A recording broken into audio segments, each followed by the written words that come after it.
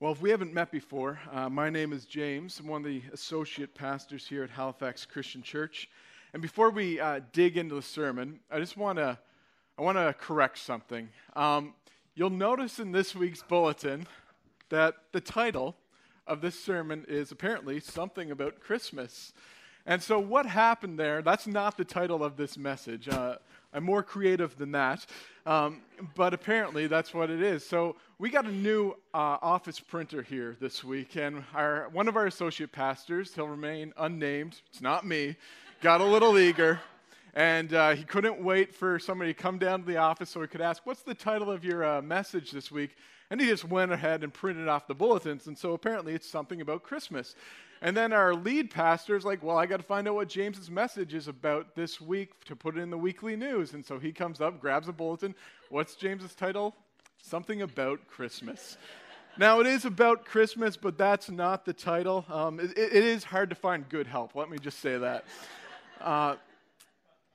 Now, as human beings, we're always anticipating what is to come. We're always anticipating something. Right now, as you're sitting in your seats, but right now, as you're sitting in your chairs, you're anticipating something right now. Maybe you're anticipating getting home and trying out a new office printer. Who knows? Maybe you're anticipating lunch. You're going to Swiss Chalet, going to get that festive special, and you're anticipating those 5 Lindor chocolates. Maybe there's a Christmas party coming up here soon, and you just can't wait to get together with family and friends. Maybe if you're like me, it's just kind of been a long fall. It's been a hard fall, just kind of going constantly. And so at the end of this month, I've got some vacation coming up, and I'm just like, I can't wait for vacation. And so as human beings, we're always anticipating something. Even if today is awesome, say you pay off your mortgage and you win $1 million, you're still going, you know what, I can't wait to get past this thing. I can't wait until this day because. And so our hope as human beings is that tomorrow is going to be better than today. Now, Christmas is one of those anticipated days of the year. It's probably the most anticipated day of the year. And so the advertising, the decorations, the music, all of that begins, it seems, earlier and earlier each year. There's a guy up on Parkland, I think it was November 1st, the day after Halloween. He has his Christmas lights up and on. I was somewhere mid-November, it was November 15th or 16th, and as I was leaving, the person goes, "Merry Christmas." And I have no problem with that, but I'm kind of like, what's wrong with you? It's a little early, like we just got past Remembrance Day, let's just hold off there. But there's something about Christmas. We love the feel of Christmas. People seem to be in better moods. We look forward to opening gifts, commercials and advertising. They're telling us, you know what, anticipate something big. And they try and make it seem like it's the norm for everybody that, yeah, everybody, they're opening up a box on Christmas morning. There's a $5,000 necklace, just a little something with everything else. You're going to wander out into your driveway this year, and there's a Lexus with a big red bow. Everybody's getting one. It's the norm. If you don't give it, you're not a good person. And so I'm waiting for my reality to align with those commercials. But every year, we're hoping that this is going to be the best Christmas yet, aren't we? And we're shooting for perfection in everything.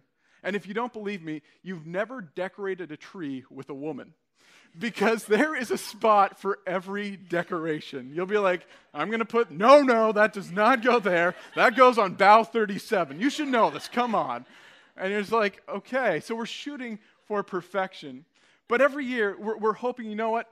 Relationships, they're going to be restored around that glowing fire. That perfect turkey is going to be carved. The perfect gift is going to be given. And we're just hoping for the best Christmas. You know, the crazy relative that each one of us has isn't going to do something weird or embarrassing at the family gathering. And so there's this sense of hope at this time of year that things could change in this world, that our world could get better. But we know despite the cheer, despite the goodwill to all men, things aren't perfect at Christmas. We know that the stress of the holidays, sometimes coming together as family, it doesn't necessarily bring us all together closer. Sometimes it drives us further apart. Sometimes the debt that we incur over the holidays or the pressure we feel to buy that perfect gift, it puts a lot of financial pressure on us. If you look in the news, you see that ISIS is still continuing to ravage the Middle East. You see that Ebola is still causing death in West Africa. Ferguson, Missouri, you see all the violence that erupted in that town over racial issues. You look and you see the situation with Russia and Ukraine, and you're going, what's going to happen there? There's uncertainty in our world. The economy is not totally sound. It's still fragile. Jobs aren't abundant. And so we see that murder, hatred, crime, famine, disaster, drought, theft, disease, sickness, sin, and evil, they don't take a break for the holidays. You're not going to get an out-of-office reply on any of these things. In the last few weeks, just through social media, I've heard of a couple families where they've got very sick children. And one family has a son who's just going through treatment for an aggressive form of cancer, and they're kind of getting to the end of their options. There's only so many more things they can try, and so Christmas is going to be difficult for them this year. Another family adopted a 3-year-old boy from China, brought him over, knew he had medical conditions, but get here, they do the tests, and the doctors are saying, you know what? All we can really do is make him comfortable in this time. And so for these families, this is not going to be an easy Christmas, I don't think. And I hurt for them. My heart goes out to them. And sometimes when we're suffering and it's at Christmas, that suffering can almost be intensified, can't it?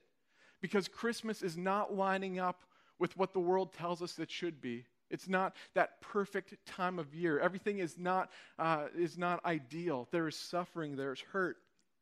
Christmas could be difficult this time of year because it's going to be different. Maybe your family's apart. Maybe you're celebrating Christmas without somebody there for the first time. And so as difficult or as good as life can be, it can also be very hard, dark. There can be suffering even at Christmas. Now, sometimes we bring this upon ourselves. We're the reason we're suffering over the holidays. Here's an example. You're out on the corner, you're selling drugs on Christmas Eve, and the cops pull up, they arrest you, they take you downtown, they throw you into the jail cell, and you're going to spend Christmas Eve and Christmas Day in prison. You do not get to blame anybody else for your poor holiday experience. You don't get to go like, those dumb cops ruining my Christmas. Ain't going to be a merry one for me this year. You don't get to say that because you brought that suffering upon yourself. But we also know that we live in a broken world. And even when we're not looking for suffering, it can find us. Nobody's sitting on Santa's lap going, you know what? Natural disaster just before Christmas. That would be prime. Nobody's writing out their Christmas list going, yeah, you know what I want this Christmas? A disease. Nobody's doing that. But suffering, it has a way of finding us. It hits us even at Christmas. And so the Apostle Paul, in his book, or his letter to the Romans, he says all of creation is groaning under the decay of sin. And we could say that humanity, we could say that nature, it's longing for the day that the curse of man's sin will be lifted off of it. And so all of us have been touched by the consequences of sin. We know we live in a world that something isn't right. It affects us 24/7, 365, and again, it doesn't take time off over the holidays. Now, darkness would be a word that you could use to describe some of the things we experience in this world. It's how Scripture describes it. And if you wanted to know darkness, or if a people knew darkness, it was the Jewish people. They knew what it was like to be slaves. They knew what it was like to be homeless nomads wandering in a desert for 40 years. They knew what war was like. They knew what it's like to have the enemy at your gates. And so if you met a Jewish person and you're like, you know what, my family, we have a history of high blood pressure, diabetes, and gum disease. They're going to be like, you want to know my family history? Much worse. Famine, plague, drought, disease, suffering. They know darkness. And like we would, they're anticipating a day, or they were anticipating a day that it would be over. They're saying that we can't wait to get past this. And in their suffering, in that darkness, God gives them something to anticipate. Isaiah chapter 9, verses 1 through 7. Much of this is going to be familiar to you guys. But Isaiah writes, "Nevertheless, there will be no more gloom for those who were in distress. In the past, he humbled the land of Zebulun and the land of Naphtali, but in the future, he will honor Galilee of the Gentiles by the way of the sea along the Jordan. The people walking in darkness have seen a great light. On those living in the land of the shadow of death, a light has dawned. You have enlarged the nation and increased their joy. They rejoice before you as people rejoice at the harvest, as men rejoice when dividing the plunder. For as in the day of Midian's defeat, you have shattered the yoke that burdens them, the bar across their shoulders, even the rod of their oppressors. Every warrior's boot used in battle and every garment rolled in blood will be destined for burning, will be fuel for the fire. For to us a child is born, to us a son is given, and the government will be on his shoulders, and he will be called Wonderful Counselor, Mighty God, Everlasting Father, Prince of Peace. Of the increase of his government and peace there will be no end. He will reign on David's throne and over his kingdom, establishing it and upholding it with justice and righteousness from that time on and forever. The zeal of the Lord Almighty will accomplish this." Now, Galilee is an interesting place. If we could throw the map up there, you're going to see that, I apologize, this is kind of small, but Galilee is that pink spot up there in the north of Israel. And because it was there, when Israel was being invaded by its enemies, particularly in the Old Testament, the enemy always came from the north because on the east you have mountains, on the west you have the Mediterranean Sea. And so when the enemy was coming against God's people, the Jewish people, they would march through Galilee to get down to the capital city of Jerusalem. And so this talk of darkness, this talk of living in the land of the shadow of death, the talk of battle mayhem, marching, bloody garments, all these are references that the Galileans are going to understand.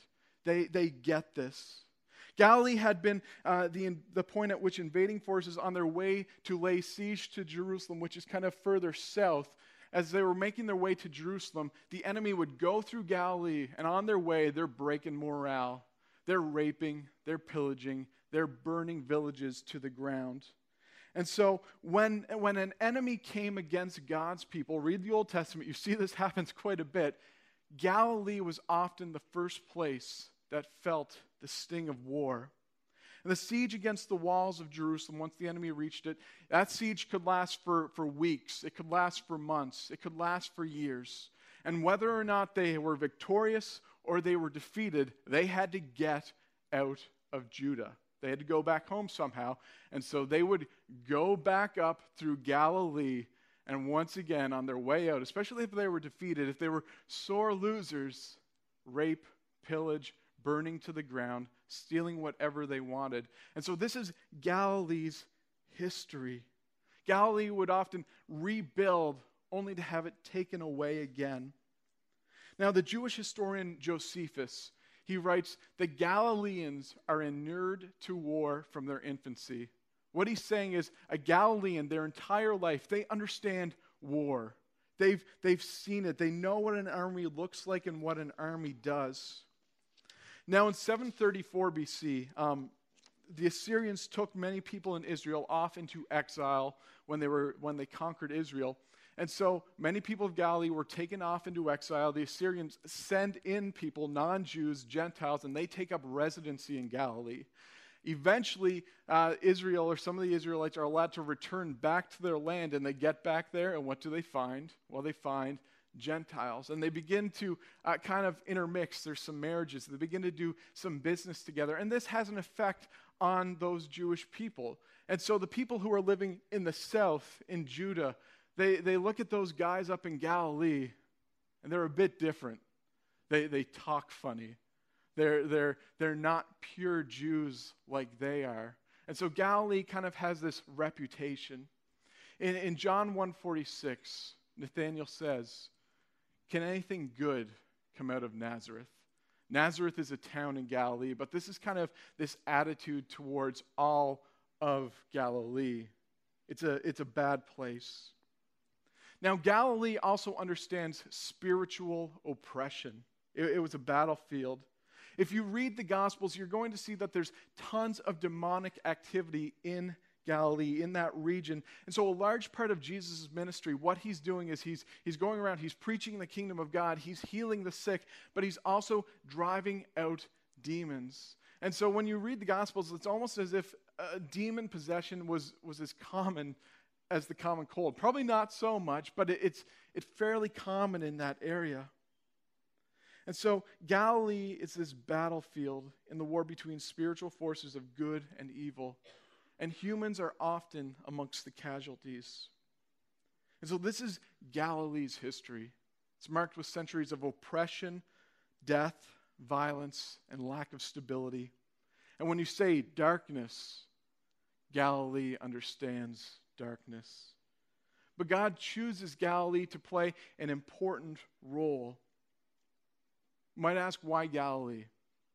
Why this dark place of oppression, exile, slavery, war, death? Why does God choose such a sad place, a dark place in relation to the coming of the Messiah?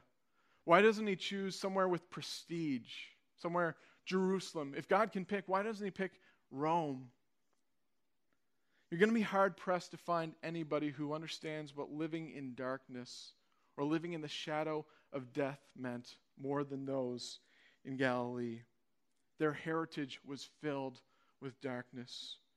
But God chooses Galilee to be ground zero for the destruction of oppression, slavery, violence, and injustice. If you want to say it this way, this is where God puts boots on the ground to wage his war against sin and evil.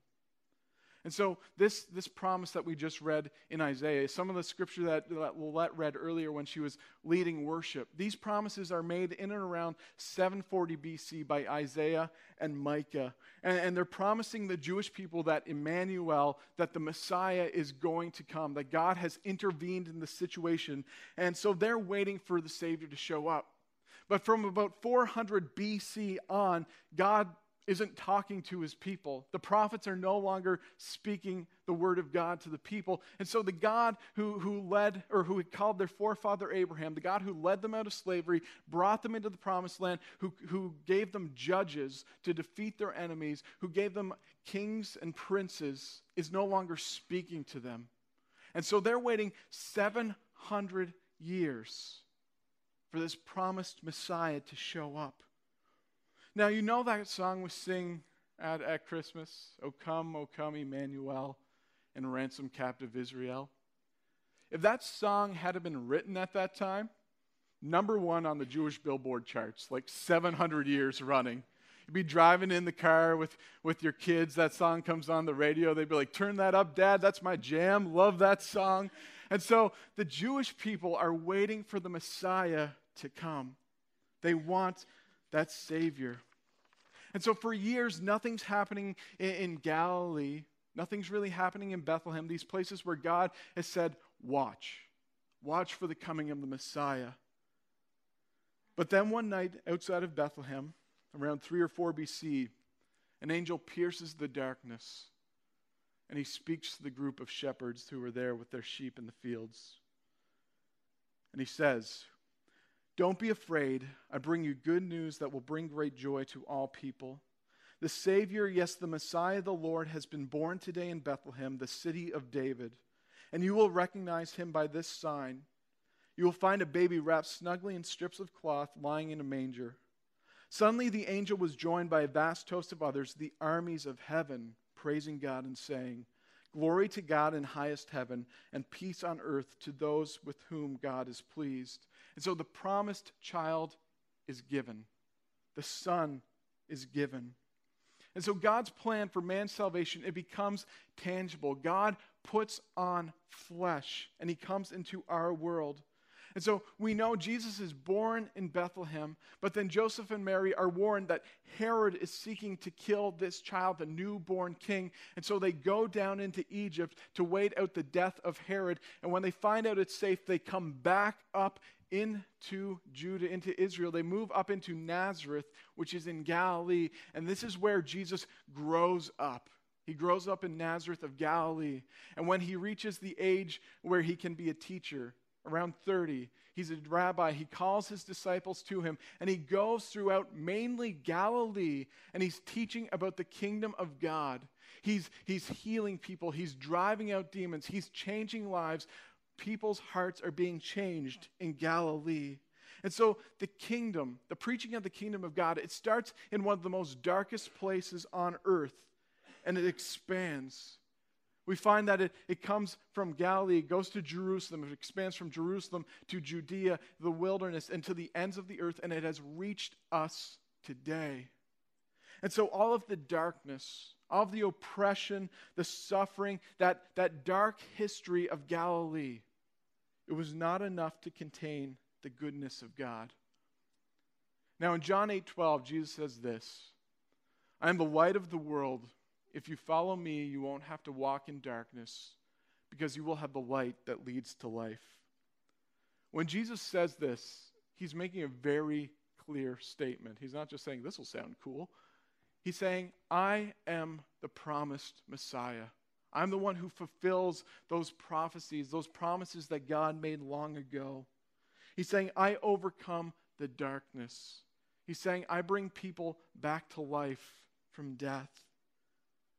But the question we have when we read things like this is, where's everything that was promised to us in the Old Testament? Where is it? Where's the peace, the justice, the righteousness that we were promised? If Emmanuel has come, why do we still suffer? Why do we still hurt? Why is this world so dark? Why does it seem like evil is prevailing at times? Jesus has come, and life is still hard.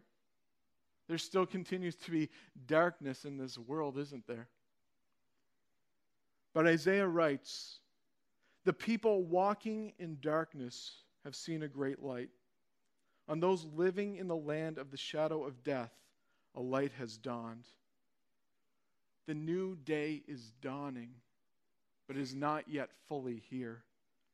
2 Peter writes, "Wait for and look forward to the coming of the day of God.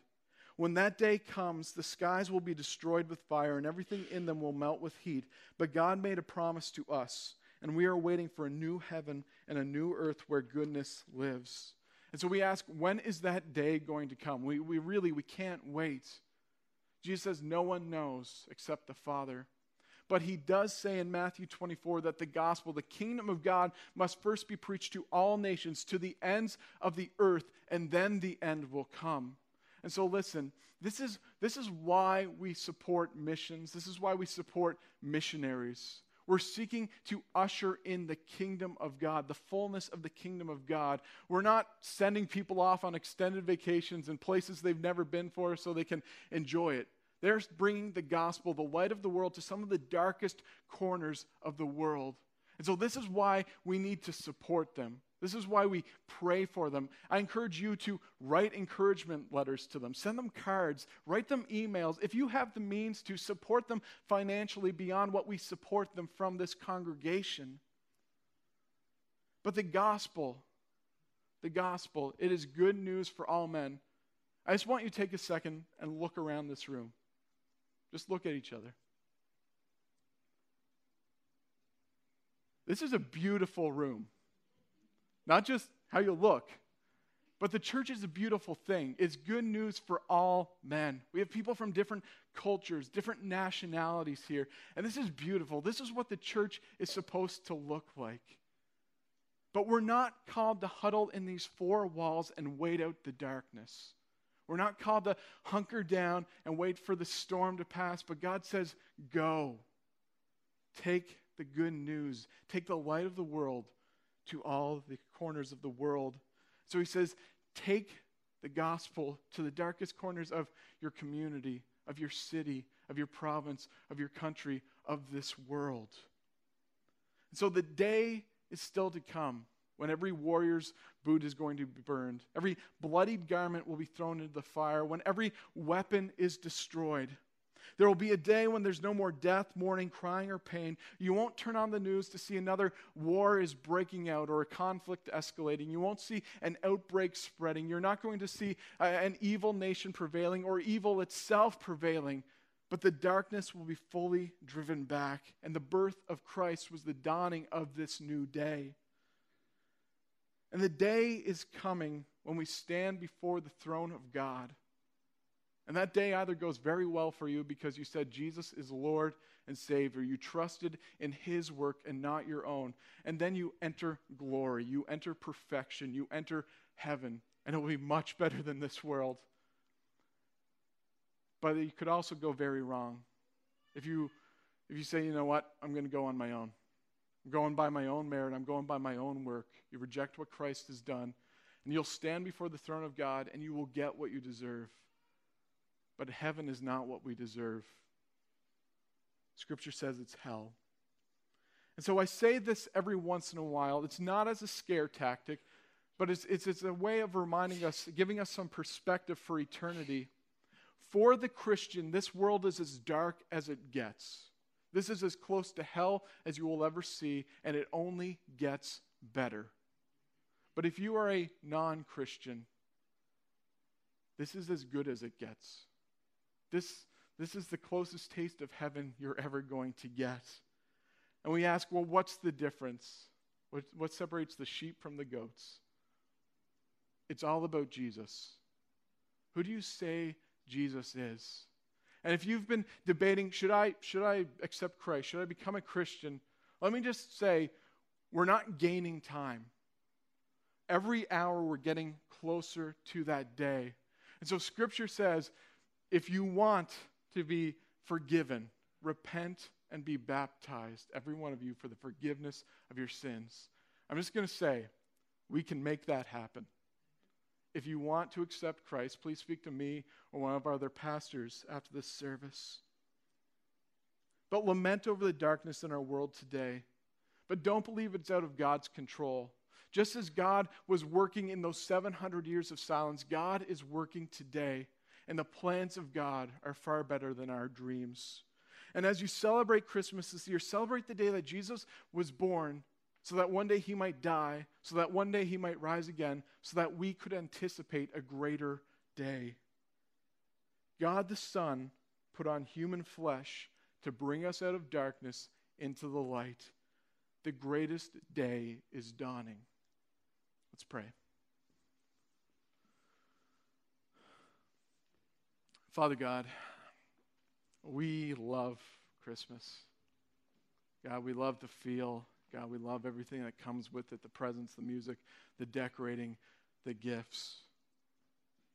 But God, we do know that there are people who are hurting right now, that there are people in this room who have worries and hurts and concerns, even as we're coming into Christmas, just 18 days away.